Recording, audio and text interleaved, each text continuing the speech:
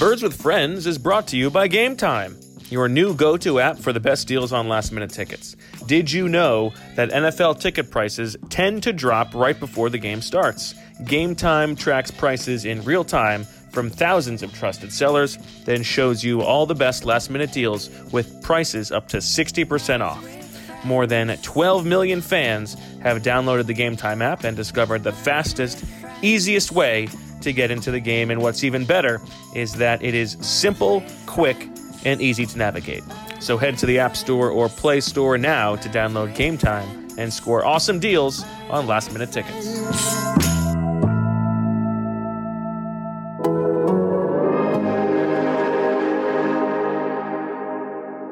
Word to your mother, it's time for another episode of Birds with Friends. Just a couple of feathery brethren weathering any season to see the Eagles eating teams like bacon, steaks, and cheese. It's Philadelphia, Bo and Sheila in the cut, kicking it cooler than two penguins. Still Bo's old arch nemesis, Greg Cosell shows up and it gets real. Pull up a branch and chill, it's time to get ill with some Birds with Friends. The early bird skips the worm and prefers getting turned like a turn on some Birds with Friends. Bo Wolf and Shul Kapadi are coming at you with stats and things flapping their wings. I'm gonna have the rest of my life with these kids. Wow. We gotta get that in a drop immediately. Edit that one out. That didn't come out play. There's no editing. No editing in this podcast. That's the wonderful of Birds with Friends. No editing. Hello, everybody, and welcome to Birds with Friends on a beautiful Tuesday afternoon in an undisclosed location. I am here, and Zach Berman and Shil Kapadia are there. And let me start off by saying that I am a husband and a father, and Zach is a husband and a father, and Shil is a husband and a father. And that means, from what I understand, we can do no wrong. Is that correct? What's the reference? Yeah, what are you talking? Oh, we're talking about the Astros? Yeah, we're talking about the Astros guy. Yeah, I wasn't sure because I didn't read the latest, but it takes a certain kind of person to really irk me, to really make me be on the other side. Hold on a second. Everybody irks you. No, but everybody annoys me. Okay. But to really I hope that I'm rooting so hard against that team. I hope that guy's professional career is a failure. And really disgusting. Yeah, you're pathetic. Thank you. I agree. I don't even know his name. I just learned his name this morning. No, his name doesn't matter, So, good. I'm glad we're all on the same page on that. That was a very esoteric reference, though. Like you had to be so up to date that you've read the second statement that the Astros. I assume that a large majority of our listeners are very online people. Although, true. Maybe they're not listening to this right in the midst of. Yeah, it was the cross-sport reference that I wasn't ready for at that moment. Well, coming up on the show today, we will talk about a 3-4 football team, some roster transactions. At least the Eagles aren't walking around doing that, right? Look at That's true. That's true. Look at the bright side. Is that threshold? That's the threshold. They haven't brought in Greg Hardy, so there you go. Let's start with Bird on the Street. And Zach, you were there at the NovaCare Complex today for the press conferences for the offensive and defensive coordinators. Tell us what you heard from them, and then also what you heard from Doug Peterson yesterday. Well, why don't we do the coordinators first, and then we'll talk a little bit more about Doug after. Yes, so with the coordinators, Jim Schwartz's case, there was a lot of filibustering, as you can imagine. He mentioned, so Sidney Jones specifically, that was the first question today about Sidney Jones not getting in the game. Sidney Jones was the backup slot last week. Craig James was the backup guy on the outside. So if something were to happen to Skandrick, in theory, Jones would have gone in. Now, something did happen to Skandrick here. They cut him. And so Jones could potentially be the slot. Do you buy that? Do you buy that for the thing on the outside? No. Okay. But, no. I mean, he's practiced on the outside believe, before. It's not like it's a hard transition. No, and I do buy that with Mills back and they're getting Darby back, that they probably want to get Jones ready for the slot. My guess is that's where they're going to need the depth, at least in the short term here, until Avonte and Cravon are back. So I get that, but it's not as if all of a sudden I can see them saying, all right, Sidney, just focus on the slot, when he wasn't the starter there. And in that case, they could have had Sidney Jones over Scandrick. I mean, it wasn't like Scandrick was to their liking enough that they viewed him as like a long-term piece. They cut him the next day. So, but that's their explanation for why Sidney Jones didn't get into the game. Now, I don't know. I don't think we're going to do a full Squall 22 because I'm at about the 6-minute mark of the second quarter. But I can tell you that Orlando Scandrick, I mean, my gosh, I don't know what he's doing out there. Really, I mean, now you can really see why no one had signed this guy. The flip to Tavon Austin, I mean, Scandrick just looks like somebody underneath the stadium at AT&T Stadium. It has like magnets to the bottom of his cleats and is not letting him like change direction. I mean, come on, that was unbelievable. And then the 15-yard completion to Randall Cobb that set up the touchdown, which actually was a big play. The Eagles were in the game at that time. I mean, they're in a zero blitz in that spot, and he's playing it with outside leverage like he's got a safety in the middle of the field. I mean, you rarely will see a guy that far off. I don't know. I was actually curious if he didn't get the call because it looks like he didn't get the call and thought that there was going to be a safety in the middle of the field. I mean, you don't see a player playing like that much separation in the red zone is unbelievable if you watch it on the coach's film. So, I will let you continue, Zach, but that was like one of my big takeaways from the first however long I watched, 24 minutes or whatever. Good observation.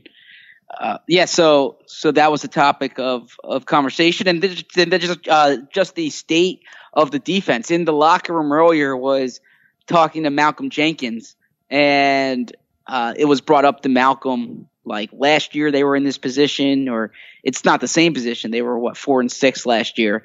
But Malcolm referenced how they had to change their scheme on both sides of the ball. On offense, obviously Nick Foles went in, and then on defense, because of their personnel, he said they simplified the back end and then just let their defensive linemen eat, which is something we've discussed. That was kind of their plan in the backstretch of the season. And he said they're in a different situation this year because their defensive line is thin. And then he said, and we're also playing some young linebackers, and we have some injuries at cornerback.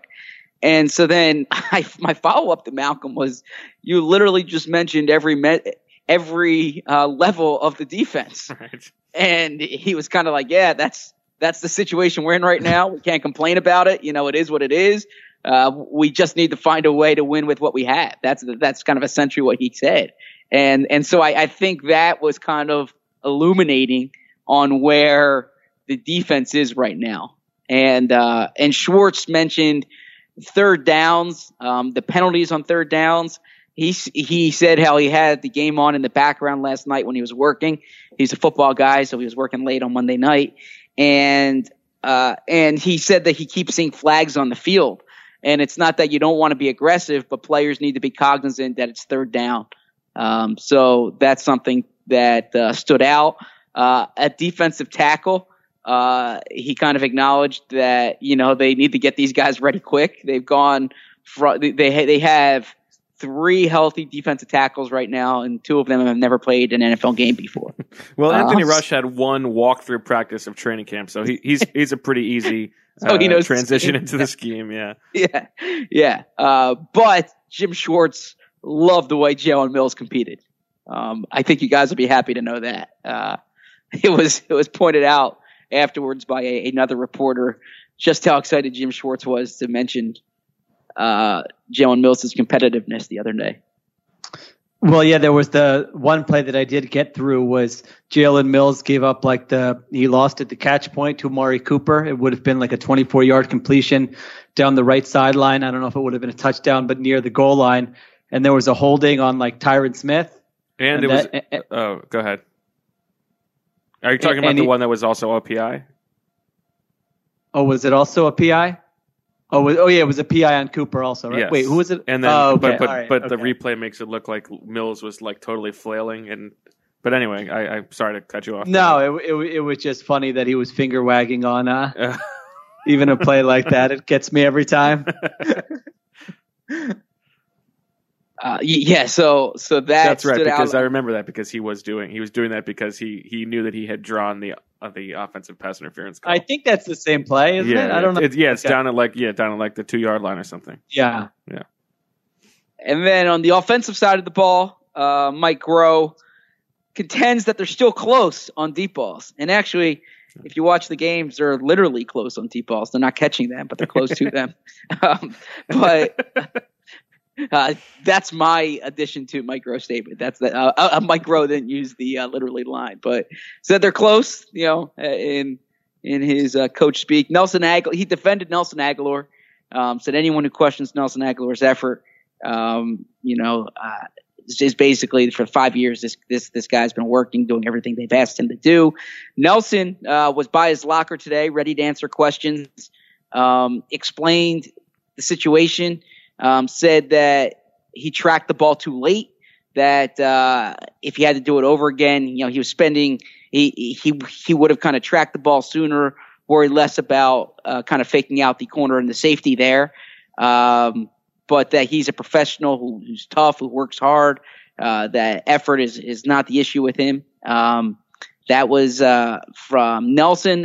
Even spoke to Deshaun Jackson about the deep ball situation.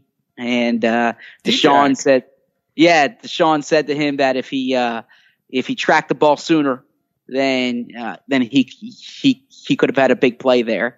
But that was the advice. if he was better, he could have made No. It was just about it was about tracking the ball sooner in the air, like basically looking up sooner. But Nelson, Nelson's a rookie. It's hard to get on him for not knowing how to play. How to track the ball down the field.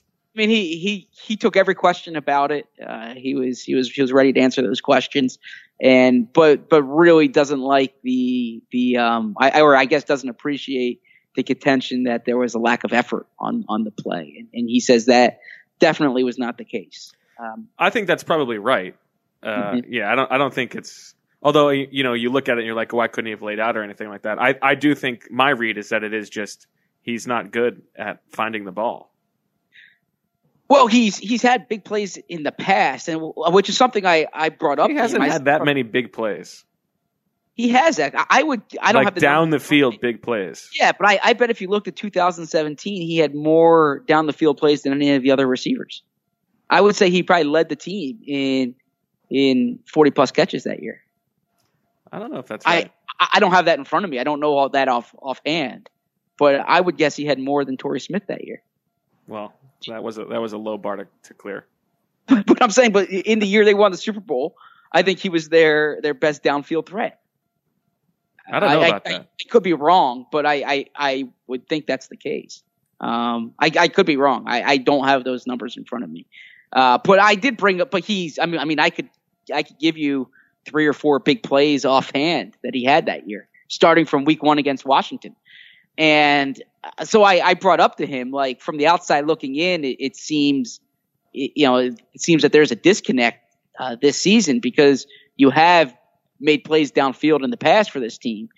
And he kind of went through to me, like, he's like, all right, let's go like deep ball by deep ball, and basically saying how each one's different, and pointed out the Vikings game and the Jets game, where he didn't want to blame the officials, but said that, he was interfered with, and in one they even got a penalty downfield on. He did the I don't want to blame the officials, but I was interfered with.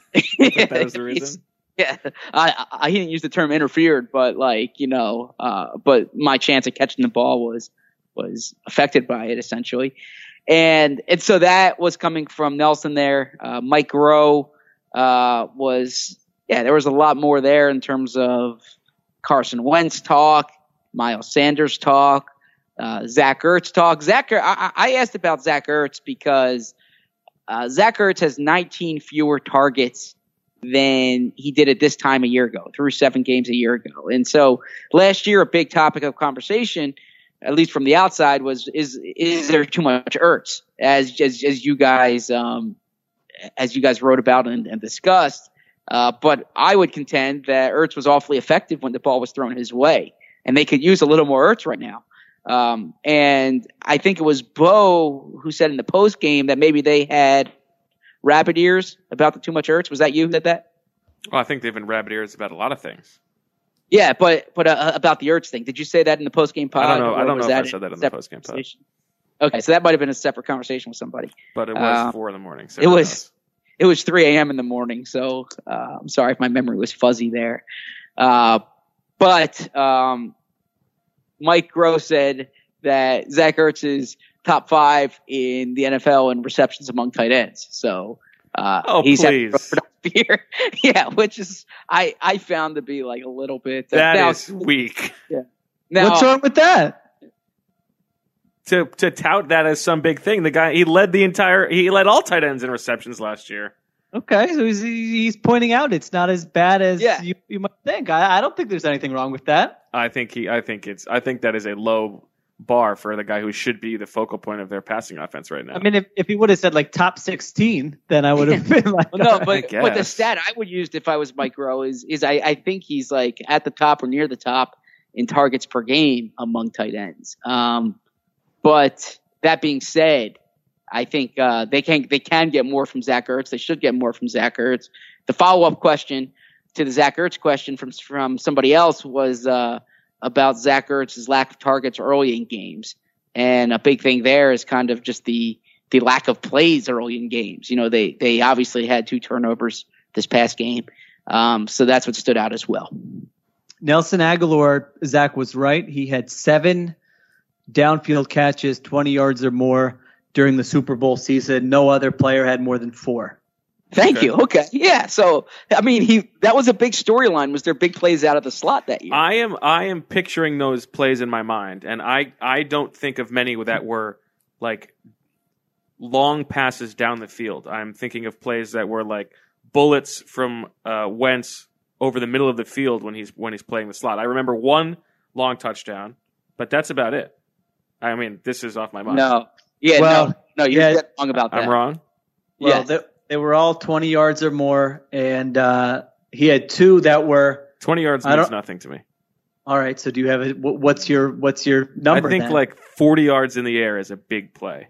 So he had so against the Cardinals, he had that really deep one. That was very nice. Put the guy in a blender. He had 2 that were 40 yards or more. Okay.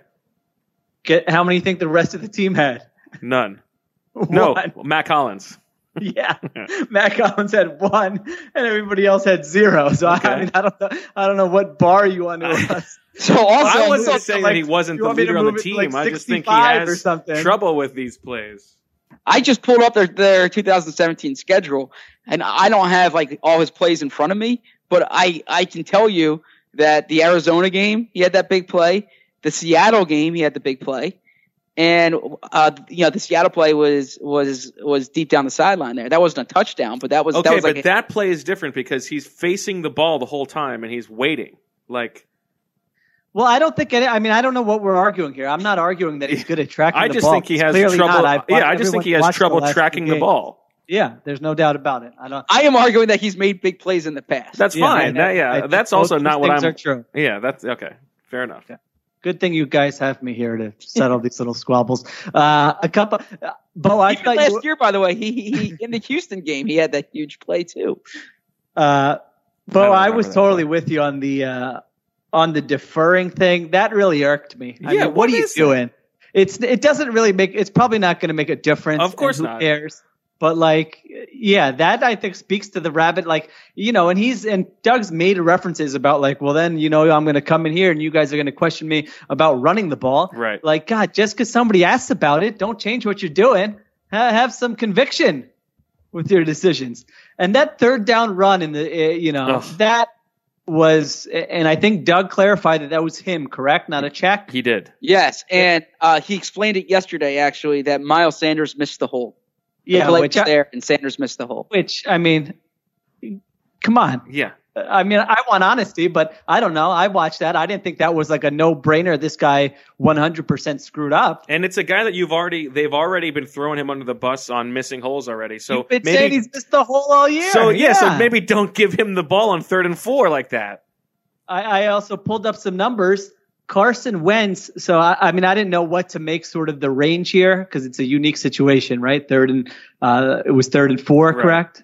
3rd and 4. So I just did between 3rd and 3 and 3rd and 5, right? Because 3rd and 2, you want to run it, fine, go ahead and run it. 3rd and 1, you want to run it. 3rd and 6, I think no one's running it. So I will admit that I just sort of cherry picked these numbers. But Carson Wentz on 3rd and between 3 and 5 this year has converted 14 of 20 first downs, 70% of the time.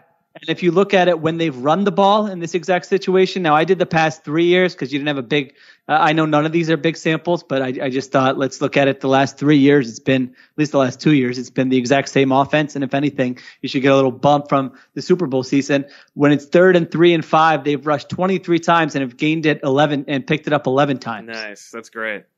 47.8%. And I would even argue that some of those times, you probably ran it and we're going to go for it on 4th down anyway. Right. And this wasn't that situation. Like, give me a break with that call. Are you like, so we'll get to the questions here from the listeners, but someone said, why are they treating Carson Wentz like Alex Smith? Yeah. I mean, really? It's true. What are you doing? That was a big spot in the game. They just got a stop. The tie game. And Wentz was dealing on the drive right before. I mean, I will say they were running the ball well on the first drive, and the first play of that, or I think it was the second down play there. Jordan Howard actually, I think he ran into like Zach Ertz, or he would have had a chance to pick it up on second down. That is too much Ertz. That's just like I don't know. That should be a no-brainer. I mean, give me a soft zone, too deep. Who cares? If it's 1st down, fine. It's 3rd down. I totally agree. You paid this man a lot of money. Yeah, I agree with all this. I'm simply relaying what they were saying. No, I'm not yelling at you. Yeah. That's later. Okay, look forward to that. All right. Anyway. So those are the updates, and then from Doug yesterday. Doug saying the sky's not falling. There were more questions about the anonymous source. Well, let's talk about this anonymous source thing, because I do think it's interesting, and I do think that Jeff McLean's questions were fair, given Howard Eskin's role with the team. So it is fair to ask, was this something that the team wanted out there? What did you make of the back and forth, Zach, and then Sheila? What did you make of the whole situation? Yeah, I thought it was a fair question for Jeff to ask for the reasons stated in the question, that even though he's technically not a team employee. For those who missed it, can you just recap what? Yeah, I'm sorry. Yeah, so Howard Eskin, who a longtime Philadelphia reporter, a longtime Philadelphia talk show host, now is the Eagles sideline reporter. And for their radio broadcast. Yes, for their radio broadcast. He travels with the team. Travels with the team, stays in their hotel, has a Super Bowl ring, as Jeff pointed out in the question, has access in the facility that independent reporters don't have, that those covering the team on a day-to-day basis simply don't have in terms of places they can go. So all that was kind of the context for Jeff asking this question, because on radio on Monday morning, Howard Eskin said Alshon Jeffrey was the anonymous source, was Josina Anderson's anonymous source last week, and Anderson's reports about the Eagles. And so this was a topic that Alshon was asked on the record 3 times on Friday about this, and eventually said no, he was not, but he kind of evaded the question the first 2 times. But he was asked on the record about this, and then eventually said, nah, he wasn't. Now, the question came up to Doug Peterson because of the connection that Howard Eskin has to the Eagles, and Doug basically said he's not going to comment on it. But it was a worthwhile question, like Bo said, because of that connection. Yeah, I thought it was a fair question, and not even if it's it doesn't necessarily have to be, did the Eagles want this out there? It's just that a person who has sort of special access to the team is saying definitively who said this. Maybe it could be something he heard or whatever, but I think there's a newsworthiness to that, and it's when you have stuff like this, the coach has to comment on it. Yeah. And by the way, this story was going away. Like, right. I mean, it was a big story last week, but yeah. Like if Howard didn't say that on Monday morning, then I think everyone kind of moves on to the storylines of the week, right? I mean, there was enough that went on in Sunday's game. I think that's right. That would have been the topic of conversation. So this isn't like a thing that like the writers are creating. This is something that was created by the Eagles sideline reporter. Yeah, it really was quite a week. I included it in my 10 likes, dislikes column today, and you guys talked about it after the game. But when you think about it, you go to Minnesota, you get blown out. Doug Peterson says what he did on the radio on Monday. You get rid of Zach Brown to send a message. You have anonymous sources, saying these things about Ramsey and also about the offense the next 2 days that then Doug has to answer for on Friday. And then on Sunday, you go there and you completely no-show. You lose 2 games by a combined 45 points. Like, nice.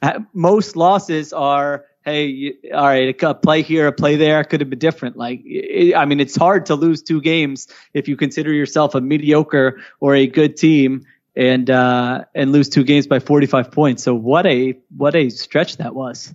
And by the way, don't let the Eagles become indignant about like the use of anonymous sources, because they're happy with anonymous sources when it serves their purpose. So, yes, there were questions to Doug about, like, do you need to have a team meeting about, players talking anonymously and things like that, and keeping things in house. And there's a lot that doesn't stay in house when the Eagles don't want it in house. So I'm not going to become indignant about the use of anonymous sourcing. I think that's fair. I wonder how the Eagles are feeling about guaranteeing Alshon Jeffrey's contract for 2020.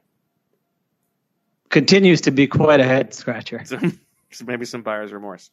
All right, should we move on to the bigger picture? Here's a few. I just wrote down a couple things from the game that let me mention real quick. Actually, I think there might be only one. That Nate Gary, I thought, was really, really bad in the first half that I've watched so far. Okay. I mean, like, sort of disastrously bad. Really? Where, like, I don't think you can. I mean, if he's going to be your, I don't know how long Bradham's out or what the situation is, but if you look at a lot of the big run plays, I thought he was just getting manhandled by offensive linemen and tight end, and even when he got to the ball, he was missing tackles. But he's so smart. There was actually a key play in the second quarter where, how Jim Schwartz has that one call. I really don't know what the technical term is for this, but basically the linebacker acts like he's going to blitz and then drops into like a passing lane to try to intercept a slant. Nigel Bradham had one of those earlier this season and he dropped the interception. Remember that play? Yes. They had one of those to Nate Gary. Great call. And Gary dropped back and, he couldn't get his hands on the football. And I think it was the one where Witten beat Mills on a slant inside. It was a 3rd down conversion there. So I thought he had a really rough game.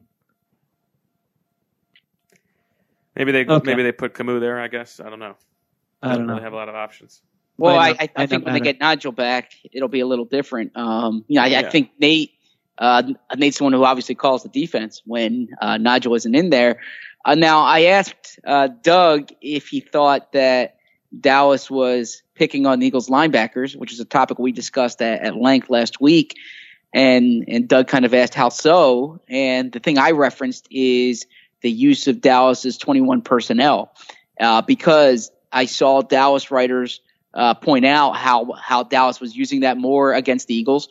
And in talking to Nate Gary after the game, he said Dallas really used 21 on them and it was successful for Dallas. And Doug kind of said, he wouldn't say that. He doesn't. There was a lot to it. He hasn't watched that side of the ball yet. Yeah, I interpret it as I don't think Doug was giving me a hard time. I just don't know how much Doug watched that side of the ball. I think he was you've seen our secondary. They don't really need to pick on our linebackers. They can just throw it out. But I do think Dallas's game plan was picking on the linebackers more so than the secondary. Well, they ran all over them. So yeah, in that respect, they went big and in base. Then they ran all over the Eagles. So in that sense, they did. And then there was the Eagles' use of, I've heard this sort of theory that should they get Sanders and Howard on the field together? This remains to me the most overrated thing in football. Yes. What problem are you presenting a defense? So they did this on their third possession, and Miles Sanders lined up in the slot and Jordan Howard in the backfield. I didn't see the Cowboys call timeout and sort of have to catch their breath at this look and figure out how they were going to defend it. They went to nickel and they put Jordan Lewis on Miles Sanders. Wow. Problem solved. I mean, what problem are you presenting to the defense by doing this? Well, why is this such an exciting thing to people? Am I off base? No. What am I missing here? Well, they don't have anybody else to put out there. That's what you're missing. No, yeah, I mean, I don't care. If you want to play Sanders in the slot, play Sanders in the slot. Right.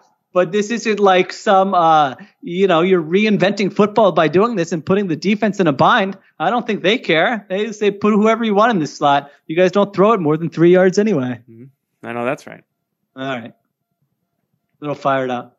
What did you guys make of the second week in a row? We got some veterans whacked on a Monday. Orlando Scandrick and Akeem Spence gone. Anthony Rush and another defensive tackle imported. I think the Anthony Rush thing is very funny. And speaks to a lack of their self-scouting. This guy, they cut him on he was the first guy cut in training camp, the 90th man on the roster. Then he goes and has this great preseason with the Raiders, and they bring him in, and he's going to be basically starting next week. Yes. But they didn't think he was better than Kevin Wilkins 2 months ago. Is Kevin Wilkins a real person? He was. Yeah, he's from Rutgers, yeah. I, along with 99% of the listeners, had no idea. I don't know. I mean, it's they're getting guys to fill in who stink. And the Zach Brown one was probably different. I think, although I did think it was funny how, Zach Scandrick was giving you great stuff. You had the he was amazing. He was giving you great stuff, really speaking for the team. Yeah. And then I was just laughing when it's well, all right, he's no longer a part of the team. Yeah, so I'll actually give some context on that. I don't know if I shared that on the post game pod or not, but so in the locker room after the game, after losses, a lot of players clear out quickly. And I was ready to talk to Rasul Douglas. There was a crowd there, and I saw Orlando Scandrick just waiting there. And I kind of got the sense that, all right, he wants to talk. And so myself and Tim McManus spoke to him for about 8 minutes, and he was great about a variety of topips. Was he great about not being able to make any tackles? No, he was just real honest about kind of where the Eagles are and big picture stuff. And he's been on the team for 3 weeks. Yeah, but he's played in the NFL for 12 years or so. And then they just cut him. And so I hope I'm not speaking out of turn here. But I got a message from our friend T-Mac last night where he's like, I hope you use those quotes, That was fantastic. Shia, what was your favorite moment of the Akeem Spence era? I have no idea, but really isn't run stuffing defensive tackle shouldn't that be the easiest position to fill? Yes. On a roster, there are guys out there just looking for jobs who can't rush the passer, who have been phased out of the league. I mean, come on. Yes, well, I interpret this almost as a shift in terms of how we're looking at the roster. The first month of the season, they kept trying to plug in these replacement level veterans, and I interpret this now as not a youth movement per se, but as realizing that they need to get some young players in here, and that the answer isn't always that run of good luck that they had in 2017 in signing these out of work veterans.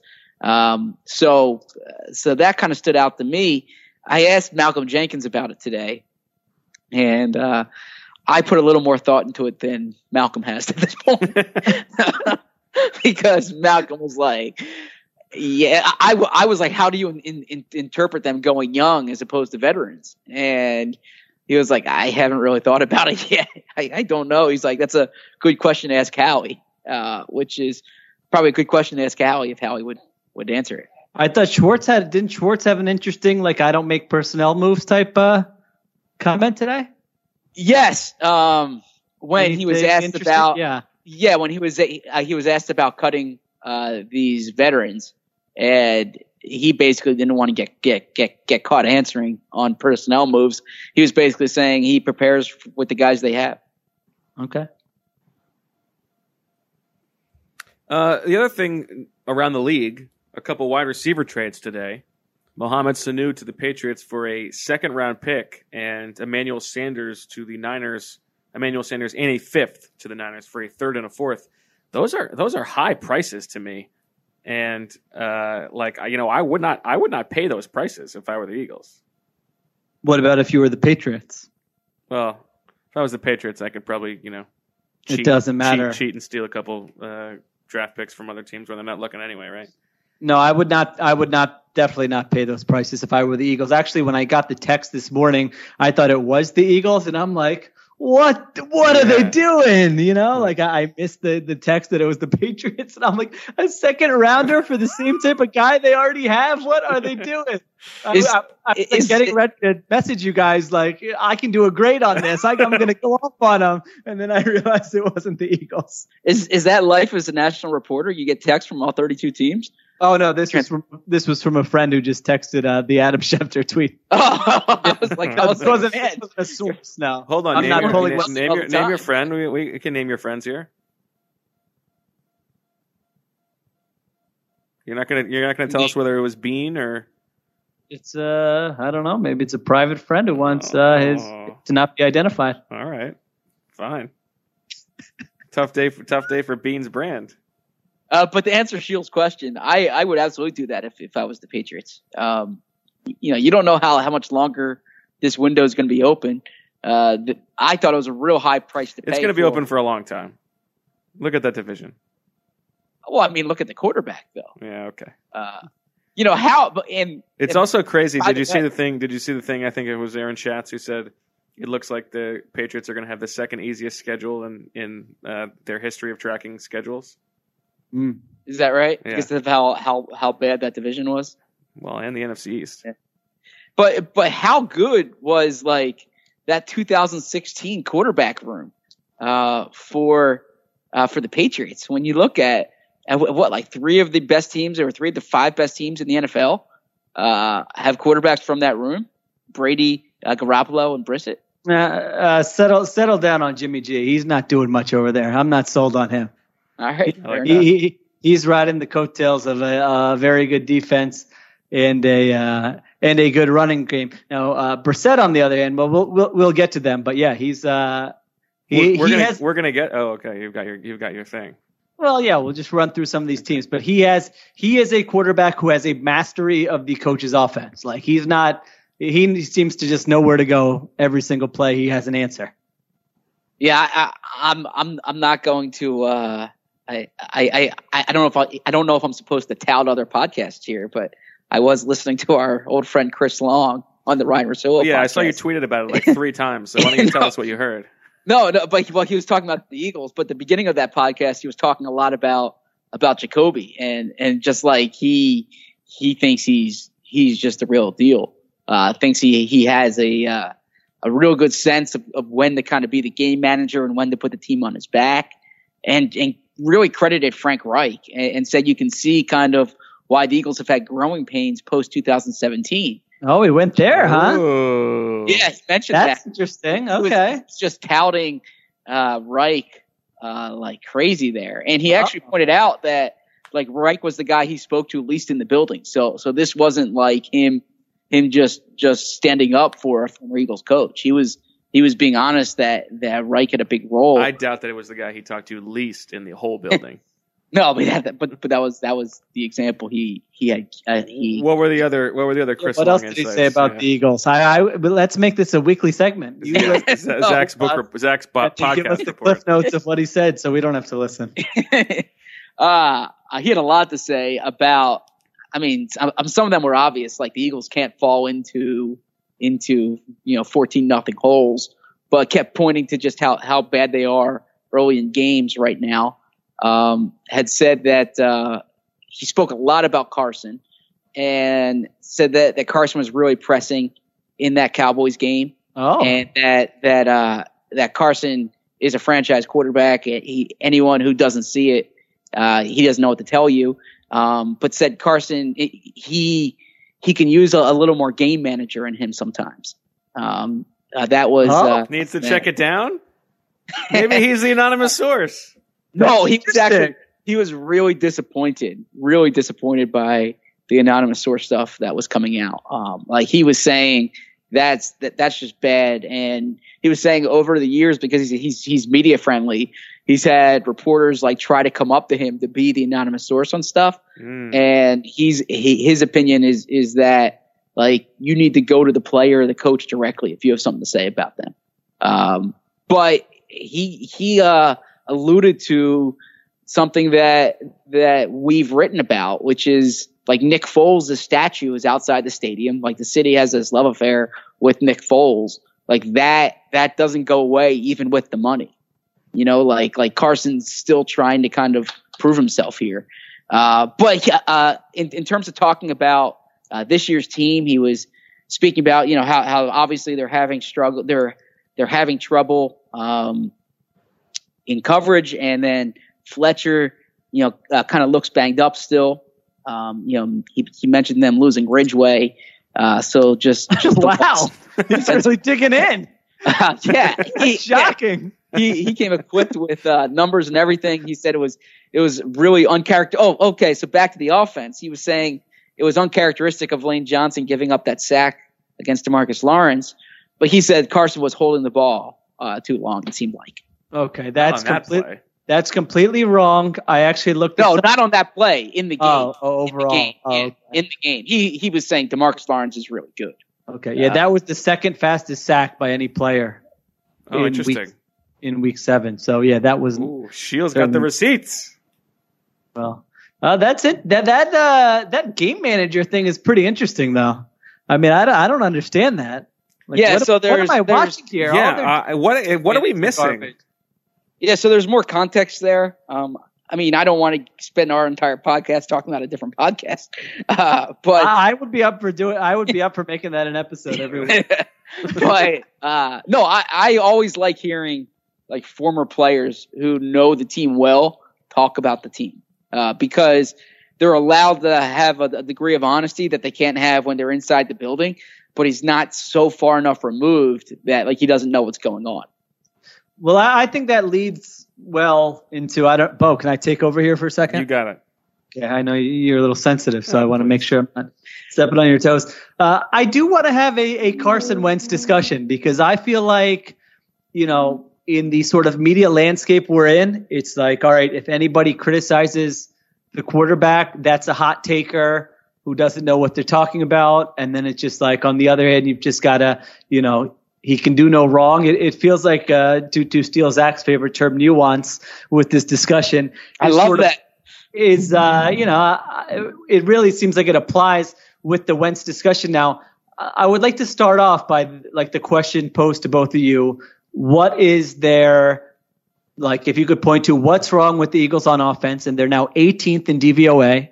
They are a below average offense. They're 20th in passing DVOA. What is their biggest issue on offense? I would say their inability to stretch the field, and the fact that the only way they're going to score, it seems, is just with these extended drives. Okay, Bo? Yeah, I mean, I think it's the lack of speed is what jumps out to me on a play in and play out basis. So when you look at Carson, and I think we have to talk about like the Carson Wentz, Doug Peterson battery, like we've done. Well, that's what I was just going to say, is that it is hard to divorce Carson from Doug in this conversation. Yeah, so let's package them together. I thought they were a top 5 pairing going into the season. Would you guys have agreed with that or not? Yeah, we said they would have. Everybody stays healthy. They have no excuse not to be a top 5 offense. Yeah. Now they lost to Deshaun, but here we are. So Peterson and Wentz, would you say the supporting cast around them, and let's make that, offensive line, running backs, tight ends, wide receivers, is that, way below average? Is that bottom third? Is it around mediocre? Is it above average? Like, how would you sort of label that grouping? Right, without Deshaun. I would, and I think I know where you're going here, but I think I would probably say that they are above average except for the receivers. Above average. Interesting. Okay. I'd say average because I think that there are guys who are really either underachieving or I overrated them. Okay. See, what I am getting at is I feel like a lot of the conversation has been, well, they lost Deshaun Jackson, and we've talked about it. They have this big, slow offense, and both those things are true.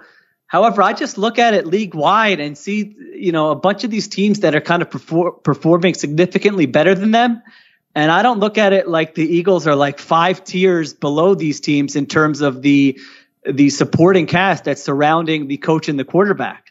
And I think it's fair to say that's disappointing. I mean, Carson Wentz right now is 16th in you can pick your quarterback metric of choice, but adjusted net yards per attempt. The Eagles passing game, as I mentioned, is 20th. And look at some of these teams, ahead of them. Bo will make fun of me, but the Seahawks are second, and that's with an offensive line that's worse. That's with a supporting cast that's worse, and that's with the coach giving them no kind of edge. Well, why is the supporting cast worse? For the Seahawks compared to the Eagles? They have one really good receiver. They have one receiver, and they have a bunch of terrible guys. Well, DK Metcalf. They got a running game. They have a guy named Jerron Brown, who no one's ever heard of. They've got a guy named Dave. I know Jerron Brown. All right, David Moore. They have no tight end. Their tight end was Will Dissly. This guy anybody could have had. He's injured. Now they have no one. Their offensive line is worse than the Eagles, and they have Brian Schottenheimer calling plays. Well, yeah. I'm just saying you said the supporting cast besides you said just the weapons. Okay. Tyler Lockett and Chris Carson is not that much worse to me than Alshon Jeffrey and Zach Ertz and Jordan Howard. I don't know. So you would say comparable? It can compare. I mean, the point stands. Okay. I'm missing the forest I think for the the difference here. between the Eagles and the Seahawks would be the investment at tight end. Dissly, who's hurt, he was a 4th round pick, and so. But besides him, they paid Lockett a lot of money, so that's comparable to Alshon. They took DK Metcalf in the 2nd round. That's comparable to JJ. In terms of being comparable to Nelson, I don't know if you have anyone there. So yeah, but Lockett is a guy they paid, and they spent draft capital on DK Metcalf. All right, so comparable. Yeah. We're getting lost in the details. Yes. Okay. The Green Bay Packers are 5th in passing DVOA. Do you want me to read the names of the players who caught balls from Aaron Rodgers? They're picking up guys Valdez Scantling, a washed-up Jimmy Graham, Jake Kumaro, Danny Vitale, Alan Lazard. These are guys who caught passes from Aaron Rodgers. I'm going through some of the New Orleans Saints went to Chicago with no Alvin Kamara, and they had 424 yards and 24 first downs with Teddy Bridgewater and Latavius Murray. Mm-hmm. The Oakland Raiders are 8th in passing efficiency. They were playing with Darren Waller, who looks really good, but that is not somebody. They had no Tyrell Williams. They've kind of built this efficient. Their offense actually looks like the Eagles. They're trying to be this balanced, efficient offense, and they're doing it better than the Eagles. They're 8th in passing DVOA. They went up and down the field on the Packers. They had over 400 yards. They just had red zone turnovers, and 10th. The Jacksonville Jaguars with Gardner Minshew. And an offensive line that is nowhere nearly as good as. Don't tell Doug Peterson that John DeFilippo has a better passing offense than he does. All right, so you get the point, though, right? The point is absolutely. It's correct. a very good point. Yeah, Jacoby Brissett. They got this Zach Pascal has over 100 yards.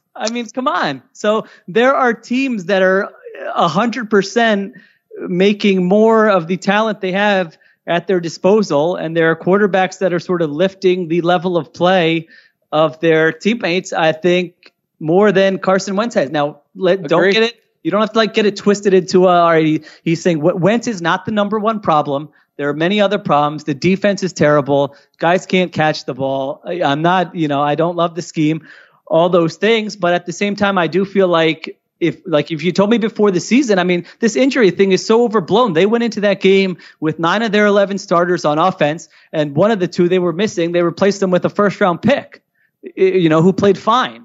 This is not a bang. They've been incredibly healthy on offense. They've lost 1 guy. Agreed. And you're coming at me with a 20th ranked and the guy they always knew they were going to lose at some point. And the guy and someone they had a replacement with. So I just feel like that is a disappointment to me. Like the offensive-minded coach, absolutely, led you to a Super Bowl, and the quarterback who you paid big-time money, who you think should be an MVP candidate, they should be making up for some of the other deficiencies on the roster. And so I'm not saying they are the number one problem. I'm not even saying that, Wentz is playing poorly, but it is disappointing to me that battery who you came into the season thinking was a top 5 pairing has not done more to mask the other issues on the roster. Keep preaching. I'm with you. I'm with you on everything you said. Okay. All right. Well, that was a point I wanted to make. I think that's absolutely fair. The Pittsburgh Steelers are ahead of them in passing DVOA. Well, Sheil, what is your how would you try to differentiate? I know it's hard to divorce the two from each other, but do you think that falls more on Doug or more on Carson? I mean, I think this offense is just so boring. I don't know. It just seems so boring. And again, I think it's the same thing every week. Yeah, that listener who I thought that was a great question. Why, he said, you guys always say, watch what the coaches do, not what they say. Why are they treating Carson Wentz like Alex Smith? Yeah. I mean, when the offense looks good, it's like a 2-minute drill, or it's Wentz just making play. I don't know. I would just say, maybe it's at the point where you just say, hey, Carson, you're calling all the plays in the first quarter. Yeah. And if it goes well, maybe you'll do it the whole game. What do you want to do? Take over. We're going to go hurry up. If you have to make plays outside of structure, do that. If it's a run check and if you're on the fence about whether to check it to the run, don't check it to the run.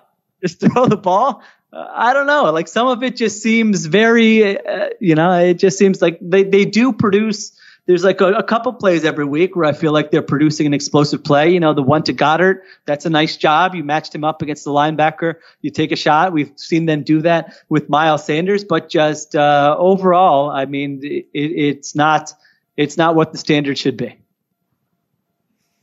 I literally have nothing to add to that. I think you hit it on the head. Well, literally. Not good with a hammer. So the only thing I would add to that, because I agree with everything you just said, is I think that this has been a bad year for Doug Peterson. And Bo and I addressed it a bit in the beat back and forth this morning.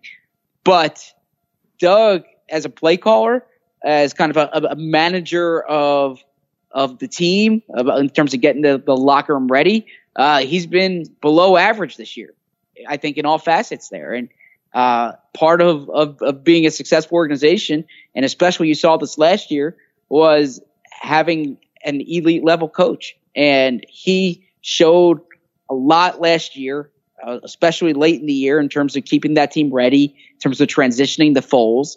And I don't think Doug's been as good this year.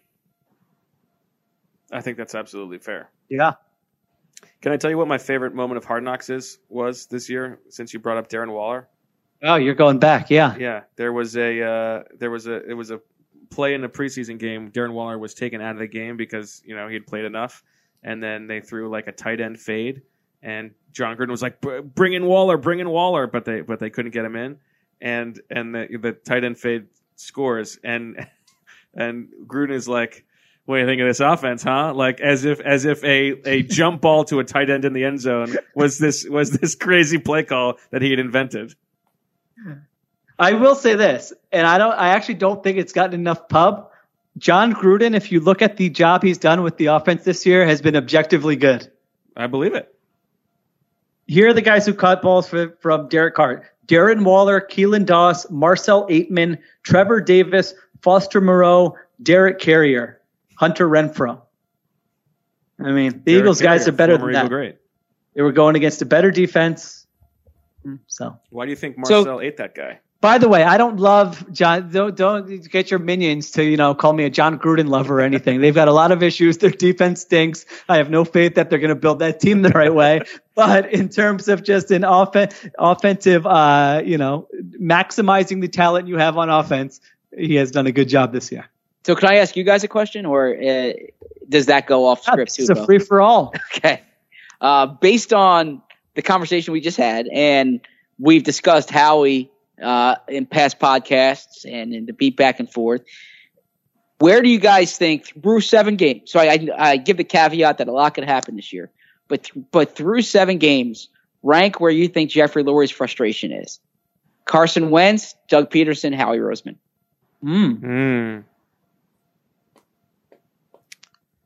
I would guess that for Jeffrey, it is Doug 1,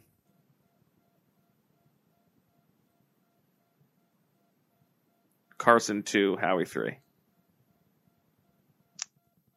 I think I would agree with that. I think Doug, I would definitely say he probably has Doug 1.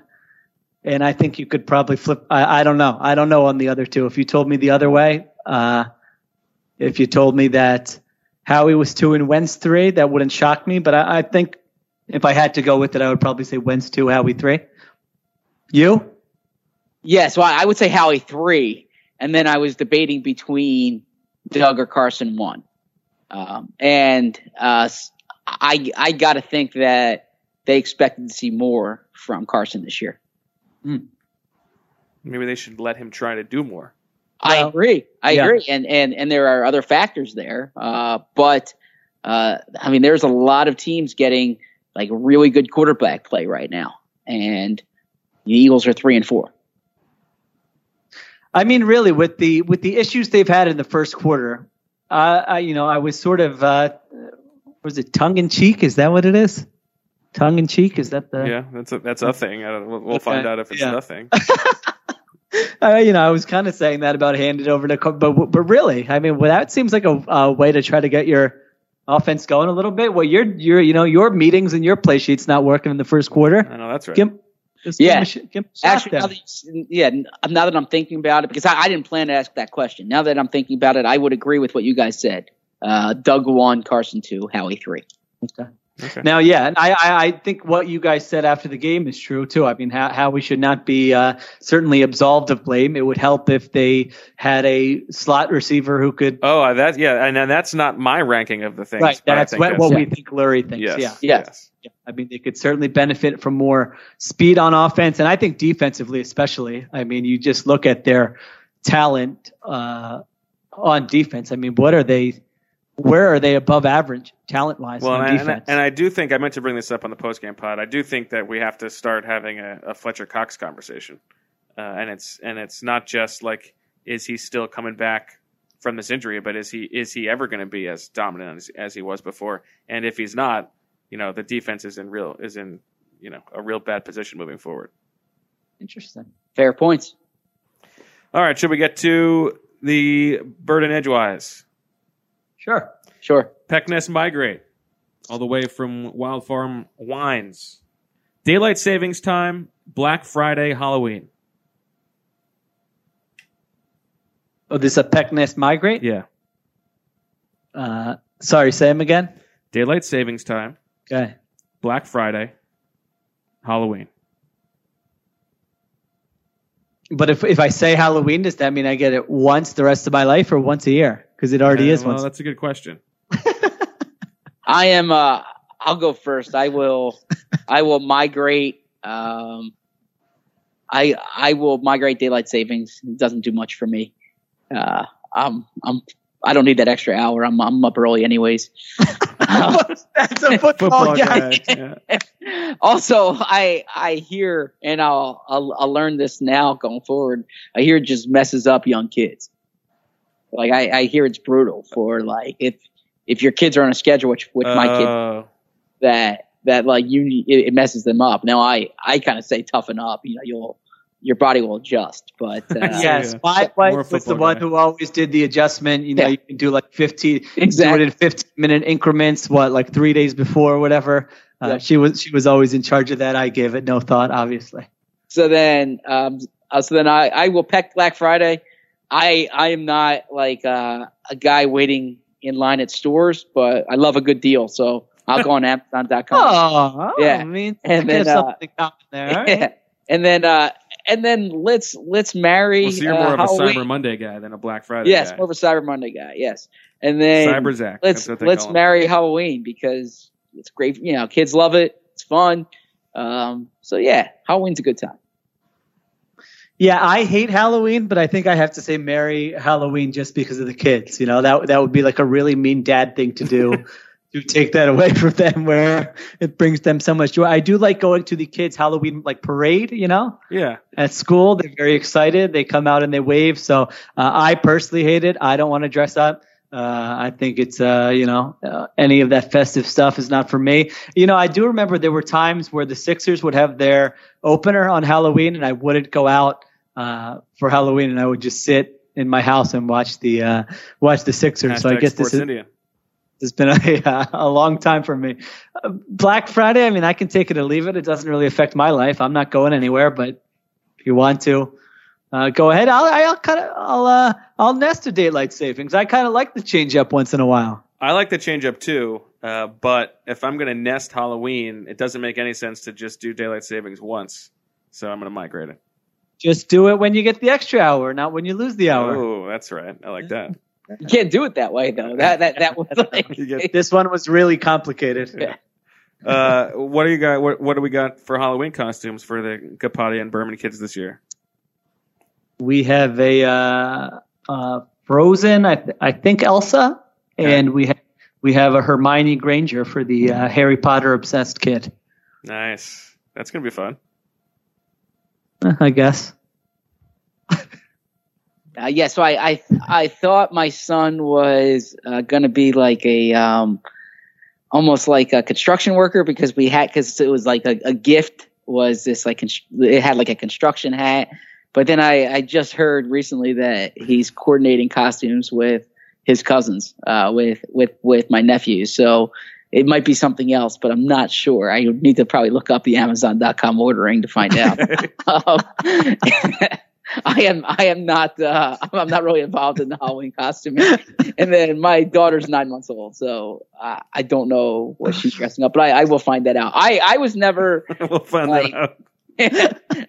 I didn't really dress up like for her Halloween when I was younger too much. I think you'd appreciate this. In college, what I would do is I would put on a hooded sweatshirt and say I was Bill Belichick. Mm. Did you cut the sleeves off at least? No, I'm not going to cut the sleeves off of it. That would have no utility. I was in Syracuse. You needed the hooded sweatshirt. So no, I would just do that and carry a notebook and say I was Bill Belichick. I don't appreciate that as a move, but I appreciate it as a peek inside your mind. What do you got going on? I think we're going Fireman. Classic. Nice. Yeah, classic. It's funny how it just happens. Biologically, he's just very into all kinds of trucks and vehicles right now. So, speaking of, we have a question from DFOP. Although, actually, I believe expat DFOP, Shiraz. We're having a costume contest in our office as part of the latest attempt at corporate fun. Oh, God. Obviously, I know Shields' view on this abomination, but he wants Zach's opinion on corporate fun and adults wearing Halloween costumes. I guess we just heard about your Halloween costume. Yeah, actually, I'm not really big on it for like an office party. That's all adults. That kind of I think once you get past college, when you're dressing up, it's for the kids. I think Halloween should be for the kids. Well, anything corporate, anything corporate mandated is silly. You want to have a Halloween party? That's fine. Yeah. Unlike Bo, I've never worked in a like corporate environment. Like I've never had I've been a sports reporter my whole life here, where I've been working in media centers. So I've never been in like a traditional office setting. So I actually don't I imagine it'd be fun, a way to kind of interact with coworkers and whatnot. But I tend to think Halloween's for the kids. That is really Like my Wu-Tang. nightmare. Like I feel anxiety just thinking about the thought of having to dress up and at a work thing like that. It just popped up on Twitter. A Seahawks trade for Diggs, and I thought, oh baby, Oh, was it Quandre? It's Quandre Diggs, the Lions safety, and a 7th round pick in 2021 to the Seahawks for a 5th round pick in 2020. That's a big deal. Yeah. Okay. And by the way, I just texted my wife because I don't want to seem like I don't know what my son's wearing for Halloween. Well, we're not like cutting that part out. Zach, so that's all right. You still seem that way. And he's going to be a skeleton. That's Oh, a skeleton. Hey. Yes. Okay. Just like the Eagles' offensive line. How did the Eagles go from one of the deepest teams on paper in July and praising Howie for constructing it to where we are today, seemingly old and no depth, from Kevin Slates? That's a good question. And DFOP Derek Sarley mentioned that we did that podcast before the season comparing this roster to the Super Bowl roster. Do you remember position by position? And Yeah. that's when we were like, well, wait a minute, maybe they're not like as good Right. as we think. So I guess we had a little hint of maybe we should have seen that as coming. But I think it's a good question. I think it's probably I'll speak for myself. I didn't put enough stock into a Fletcher Cox potentially not being this huge difference-making game wrecker. I definitely overlooked that. So I screwed that up, I think. And then offensively, I thought that if you had Peterson and Wentz and a healthy offensive line, I thought you were going to be at minimum a top 10 offense, regardless of what the skill position people did. And that hasn't happened. So I don't know. Maybe I put too much. I think I should be harder on myself for this because I'm the one who's constantly talking about age, and I probably undersold how much of a factor that would play, because you look at it on paper and you're like, okay, these guys are still fine, and on paper everybody's going to play, but I should have expected more deeper regression. Me too. I screwed that up as well. Yeah, I have the same sentiment you guys do, and I think you need to hit on draft picks or in their prime You free need to agents. have draft picks. Yeah, True. both those things. That's True. true. But I mean, they invested a 2nd round pick in a wide receiver this year. That's a 2nd round pick can contribute for you. Well, I was trying to think about this as I sit on Sundays and watch these rookie receivers and other young receivers who just make impacts. Like, I don't know. So we know Arcega-Whiteside. I mean, really, so I forget who it was, had the theory that maybe they guaranteed Alshon 2020 because they were like, all right, we might have missed on this guy. I don't know. It's early. I don't want to say that. I like the guy, but, But what was clearly, the rush? yeah, that's true. Clearly, that's a Why are concern. you always in a rush? Mac Hollins, Shelton Gibson, Nelson Aguilar, Jordan Matthews, Josh Huff. These are the wide receivers that they've drafted in the last, 5 years or so. That's not a good look. No.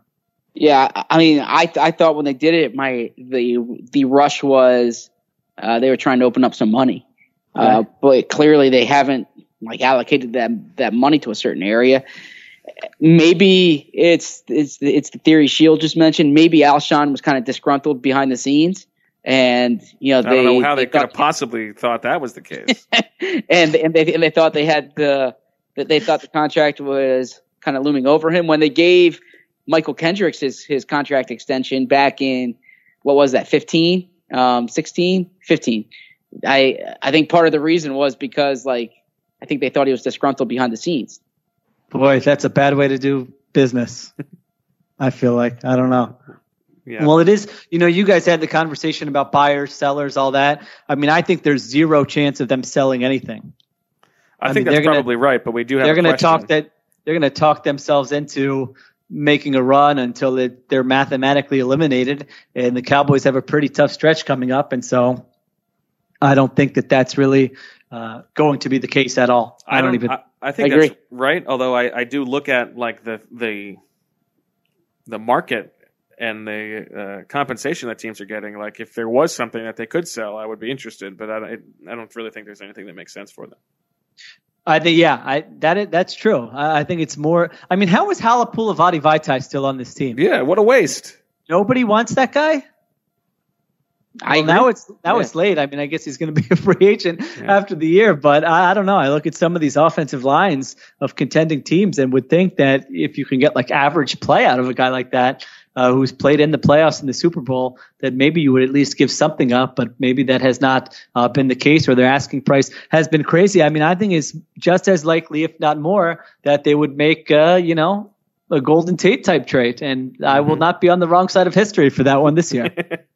Yeah, I mean, I think that if they lose this week, they're not buyers, but they're not sellers. I think they kind of play with both feet, with like 1 foot in the water, 1 foot out of it.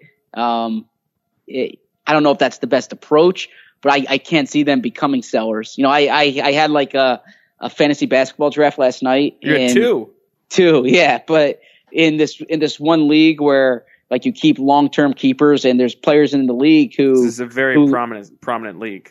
Yeah, who literally like plan like 3 years ahead of time. And I was getting a text from someone last night talking to me about my draft, and he was joking that like I'm always trying to be competitive every year, even when it doesn't make sense. But I tend to feel like why waste a year right now? So I think the Eagles.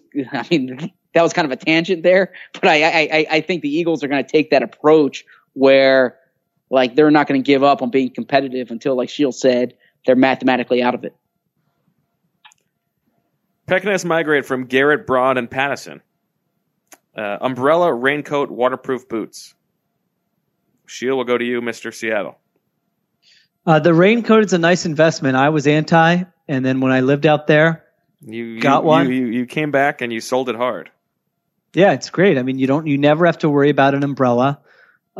Great pocket situation where you can throw your phone, your wallet. If you have anything else that you don't want to get wet, you can throw those in there. It's going to dry. My only issue is that there's nothing great for like a cold and rainy day. The raincoat there's not a lot of girth to it.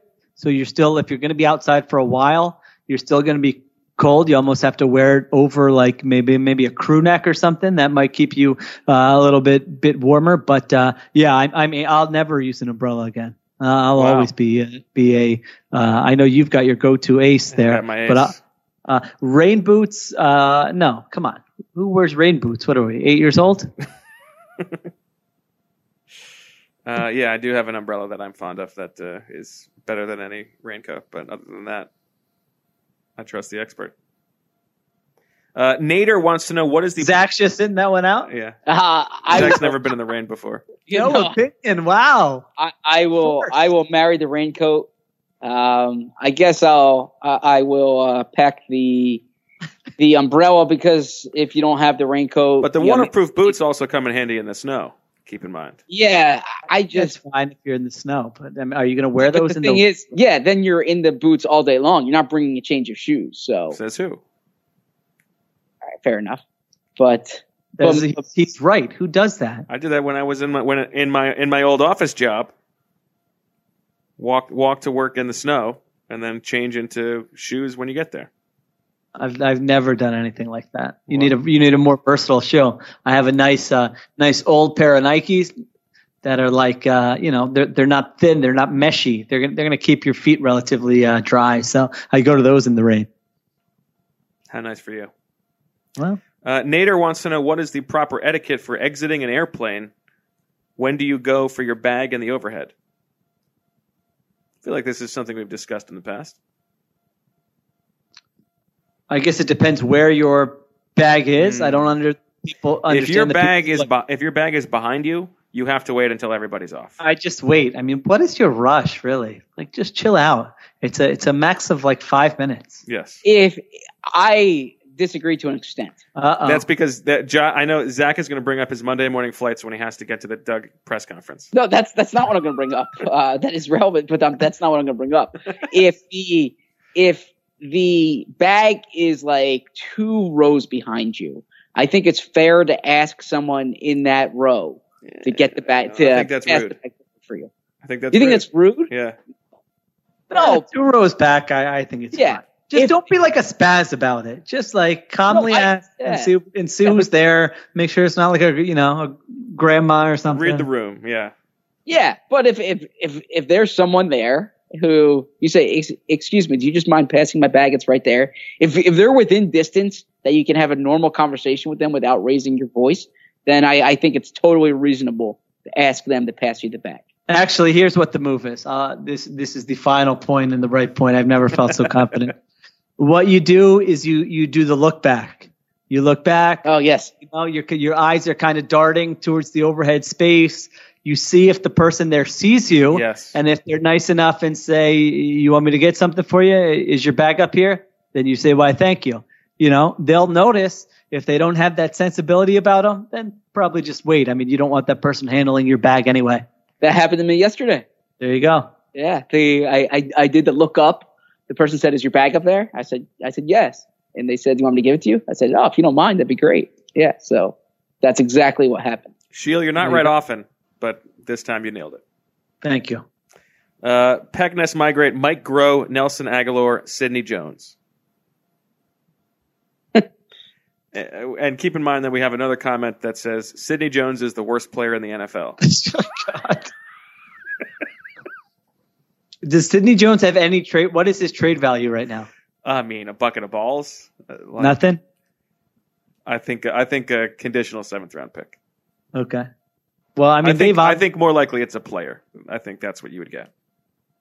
That wouldn't shock me, right? Someone else's disappointing player. Disgruntled, yeah. So another young player who another team is disappointed in. Yeah, maybe it's Sidney Jones and a pick for a better player. Well, I don't know if you want to. Okay, yeah, that's true. A throw in. Yeah. How about the? Do you think Sidney Jones was more of a Joe Douglas pick or a Howie Roseman pick? Well, I think I know who Howie Roseman would like to make it seem like the pick was. Who was responsible for the pick? I think that was more of a Howie Roseman pick. Okay. I was trying to see if there was some sort of Robbie Anderson, Sidney Jones pick type. Yeah, I think Joe's not going anywhere near Sidney Jones. He doesn't want Sidney Jones. Okay. I don't know about that though. I'm not positive about that. Okay. Do you want to answer the what is it? PNN? Peckness migrate? Well, you'd have to migrate Sidney Jones. They're not playing him anyway. So well, if you keep Mike Groh, can you reassign him to wide receivers coach? Or is it just as offensive coordinator? I think you can deploy him however you want. Well, no, I think in this case it would be as the offensive coordinator. Okay. Well, then I might just migrate that bad boy. No, I'm with the Zebra point. Come on, what's he really? This isn't his offense. Well, I don't think it's his fault, but it doesn't seem like he's bringing much to the table. That's true. We just went through how terrible the offense is. Yeah. All right. I don't know. I have no answer. Someone else do it. Yeah, I guess I'm pecking Nelson Aguilar because you might need him for a game. He's a good. He's not a bad receiver. I don't think Nelson's a bad receiver. He's shown over time he's better than Shelton Gibson. I mean, he led the team in receptions in the Super Bowl. He's had that was 2 years ago.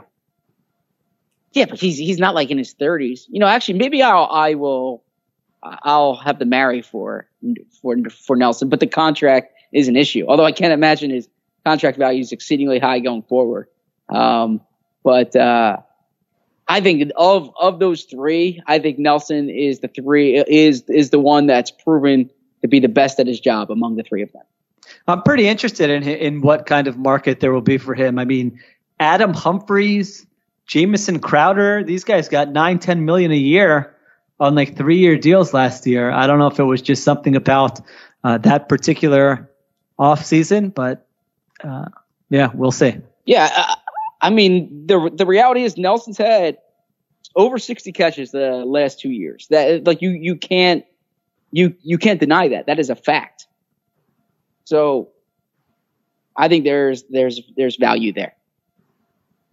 All right, 2 last questions. Finally. From Jason, not the biggest problem, but shouldn't Dave Phipp be getting criticism?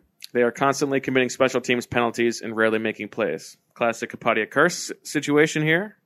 I I think there's fair criticism. It's hard to criticize FIP for like Rudy Ford holding a guy, but they've been better on special teams.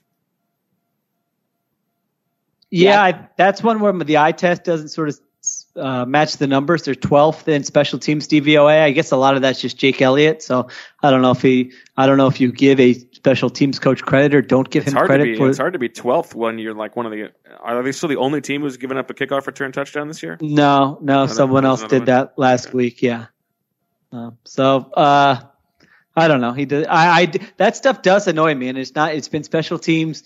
Defense, I don't know. Can you just get guys lined up and get them on the field? That seems to be the bare minimum of what you can ask, position coaches. Yeah, there's not a single coach that I would say is like overachieving right now. Frankly, there's not a single player that I think the only one on the team who's probably playing better than we might have anticipated is Jordan Howard. Yeah, I think he's overachieving. I think that's right. Outside of Jordan Howard, I was thinking about this because we talked about it on the postgame pod, and I was thinking about it later. I think I would add Brandon Brooks. Okay. Yeah, that's a good one. Just because of the Achilles. He opened up a big hole for one of their 18-yard runs or whatever it was in the first quarter, so that's a good one. And then Jake Elliott and Cameron Johnston. They're big and deep. I wouldn't say that Cameron Johnson is exceeding my expectations. Okay. Why you have really high expectations for him? He was good last year. Yeah. Okay. Well, he hasn't been a problem, and Jake Elliott's perfect on field goals, perfect on extra points. Yeah, that is it. Yeah. He's thrown maybe Rodney McLeod. I was going to say maybe you could make a case for Rodney McLeod, but wow, that's pretty bad. Yeah, I mean that's it.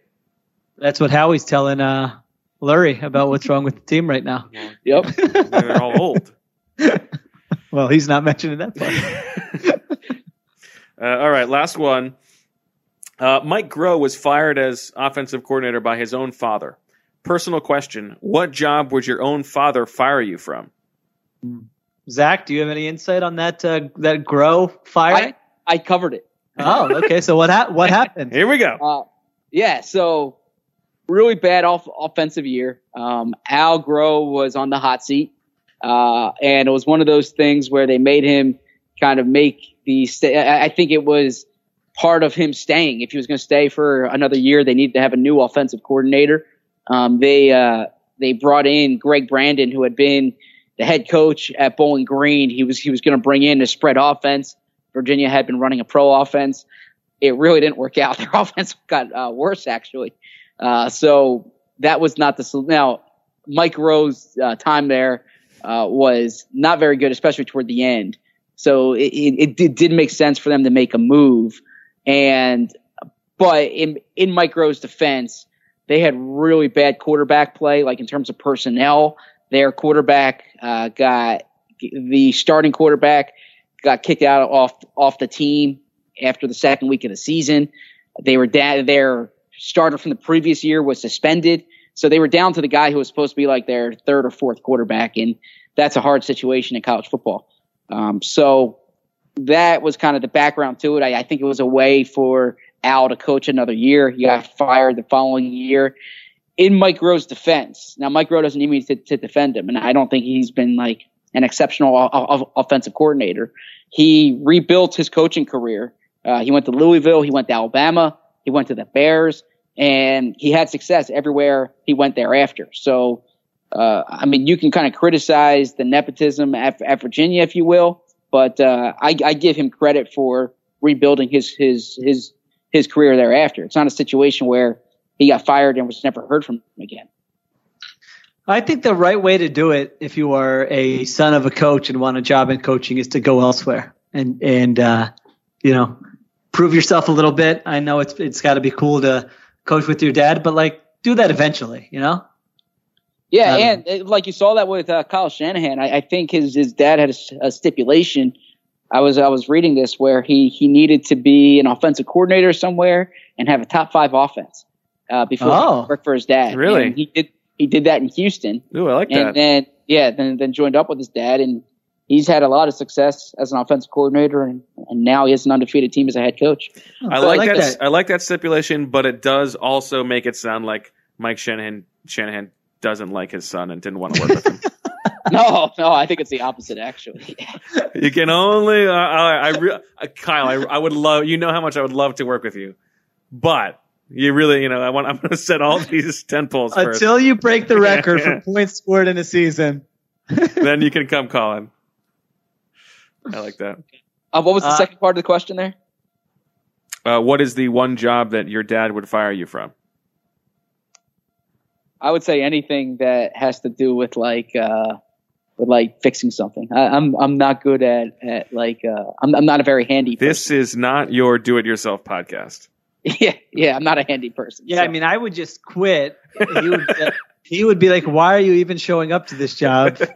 You have no chance of accomplishing anything." But if I actually wanted to stay, like the Groh situation, I don't think he would do me dirty like Al Groh. I think he would say either he stays or we're both out of here. We'll figure it out. That's kind of messed up. It is a little messed up. Yeah, it's just staying at UVA. I would imagine. I would hope that it was like Mike falling on the sword and saying, like, "Dad, you got to do this." Like a little. Well, I don't know. Can we do any Succession spoilers here? Who's through it? I'm through it. Zach. I am not through it, but you can go on with the spoilers. Okay. That's fine. That's okay. We'll wait. I think because our listeners might want it. So they probably don't want it to be spoiled either. Yeah. All right. Last thing. You guys are going to be mad, but you're both NBA fans. What are your NBA predictions? We're recording this on the opening day of the season. Sheil, you first. I've got very little. I mean, I'm going to be watching as it starts, but I don't have a prediction for you. Wow, that was insightful. Well, listen. So go ahead. No, I'll defer to you, Bo. You first. No, I haven't thought about this either. You think I think about the things that come out of my mouth? I'll tell you what I'm going to be sick of. I'm going to be sick of NBA media calling David Griffin Griff all season. Okay. I'm going to be sick of people telling me that I should care about the Utah Jazz this season. I know that's right. And why shouldn't you care about the Jazz this year? No, I mean that's like an NBA media Twitter thing. Like I have to care about the Jazz. They pick one team every year. They have to tell me I have to care about them when I just don't want to care. Like I don't care about the Utah Jazz. Don't tell me like I need to be in on this like hipster team. I like the big names. I'm not ashamed of it. I like that. All right, so I'll say that Zach has high expectations for the Utah Jazz this year. Oh yeah, I thought the Conley trade was terrific. I thought adding Bogdanovic was a real good pickup there. So I actually like this Jazz team. But no, I mean that I really like the squad that the Sixers have going into the season. I think the East is really the Sixers and the Bucks, and then but. I think the best team in basketball is the Nuggets probably, but I will pick the Clippers to win the finals because I think during the season you'll probably see like some load management stuff and Paul George is hurt going into the year, but come the playoffs, the way they'll be able to defend, the fact that they have like obviously Kawhi can take over games and what Paul George gives them, and they can score with Lou Williams. They have underrated bigs and Harrell. So, yeah, I'll go with the Clippers winning it all this year. Who do you got? My only thing, I'm looking at it now. I think I would say Clippers. I will say Clippers over Bucks. I'll say bang the under on the Jazz. And I don't think the Warriors bang the under on the Jazz. And I don't think the Warriors are going to miss the playoffs like everyone thinks. That's what I would. My only strong opinion is that everybody's too low on the Warriors. I think. Yeah, I agree with that. I think the Warriors are going to be just fine. I think Steph is going to make everybody remember that he's probably the best player in the league. Oh, yeah, maybe. That's, yeah, he's going to scoring title this year.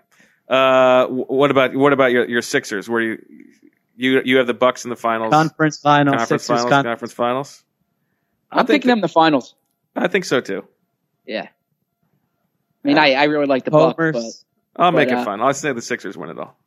Oh, that's not true. They're not going to. They can't score on. They have no half-court offense. I want it to Sixers, be fun, Clippers. but I don't believe in it. Yeah, Sixers Clippers finals. All right. Clippers win it all. All right, that's all I got. That was what, an hour or 45 minutes? Hour and a half. Jeez, oh my gosh. Good stuff. I'll talk to you guys on Friday. Does this mean I don't have to watch the second half of the All-22 of the Eagles? Well, you have to at least watch the Aguilar play. I did watch. Yeah, I've watched that one only about the 475 times it's come across what did you my think? Twitter. I never like to I can't believe we're still going. I never like to question. I never like to question a player's effort or like whether they're playing hurt, toughness. And I do, everything they say in the building is that he works hard. And I don't know. It might just be that he's bad at tracking the ball. I still think, obviously, if you see it at the last second, but I also don't like fake effort. So so I don't know. If you felt like he had no shot at it, I don't know. He probably still should have dove. I was all over the place there. That's fine. All right. All right. Well, I think I speak for all single, childless people when I say go Nationals. How about that? Yeah, this is probably the one thing that could have happened to get me to root for the Nationals. There you go.